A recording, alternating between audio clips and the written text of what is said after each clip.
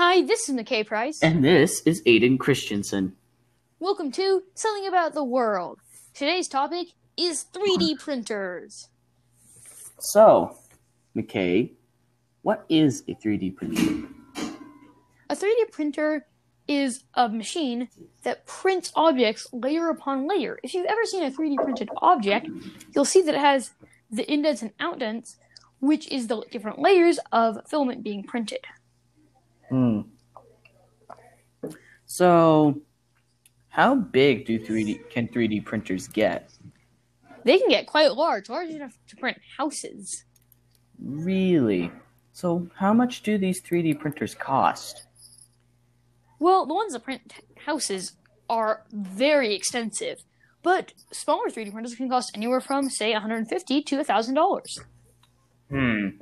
Well, why would you want to spend that much money? What benefits are there to using a 3D printer instead of another machine or, say, tools? Well, for one, 3D printers make it so that you don't have to waste your time. Once you have the model, you can keep printing. As opposed to factory work, they don't cost a bunch of money, like hundreds of thousands to millions of dollars to print out the stuff. I mean, in a factory, it could be making, say, an action figure, but it takes a lot of work for that factory to be produced. On the other hand, a 3D printer can be fairly cheap.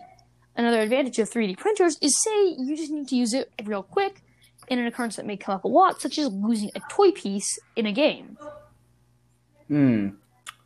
All right. So, what kind of materials can 3D printers use? Anything that can be melted, such as metal, chocolate, dough, and plastic. Does the melting point of this material really affect anything? Could you possibly make something out of lead or tungsten? Well, it does matter because it requires a stronger 3D printer to print stuff that has a higher melting point. Let's take tungsten, which has an incredibly high melting point. It would be quite hard for a basic 3D printer to print it just because it would have to have so much electricity. On the other hand, 3D printers could be made that could print this. Most 3D printers instead print plastic that has a melting point of about 225 degrees Fahrenheit. Okay. So, 3D printers, they seem very useful, but how does the cost affect the quality of the 3D printer? Well, plastic is fairly cheap, so the filament isn't that expensive. Some 3D printers can be quite cheap, but those are often either scams or do-it-yourself printers, which can be sometimes hard to do.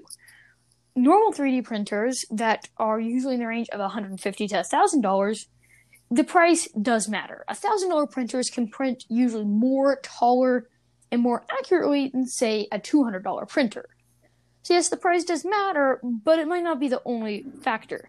Be sure to check what type of 3D printer it is and what it can do first. All right. So, would you recommend a 3D printer as a gift to a grandchild or to a friend? Anything like that? They are amazing. They are very multi-purpose, so it works for a lot of different people. Of course, they'd have to have a basic understanding of CAD, and there's quite a few free websites and paid websites that can help you. A 3D printer has so many uses, from printing out, say, an action figure to replacing a game token to making like a cup to drink out of. So how do you think that 3D printers could advance or become better in the future? Well, they're getting bigger and bigger. Some 3D printers can, as I said, print houses. Soon there might be some that can print skyscrapers, or 3D printers that can print more 3D printers. So, do you think that 3D printers will ever be able to print food? Yes, this is already becoming something of a reality, as foods that can be melted quite easily, such as chocolate, are being turned into filament for 3D printers. They can then be printed to create, say, a Baby Yoda doll made out of chocolate that can be eaten. So, what are some of the ways that a 3D printer could break down, or what kind of technical difficulties do you think someone could have with the 3D printer? Well, one is a broken fan, which could cause cooling and heating problems. Also, a broken feed-in, which could prevent the plastic from getting in or a clogged film from the plastic. Okay.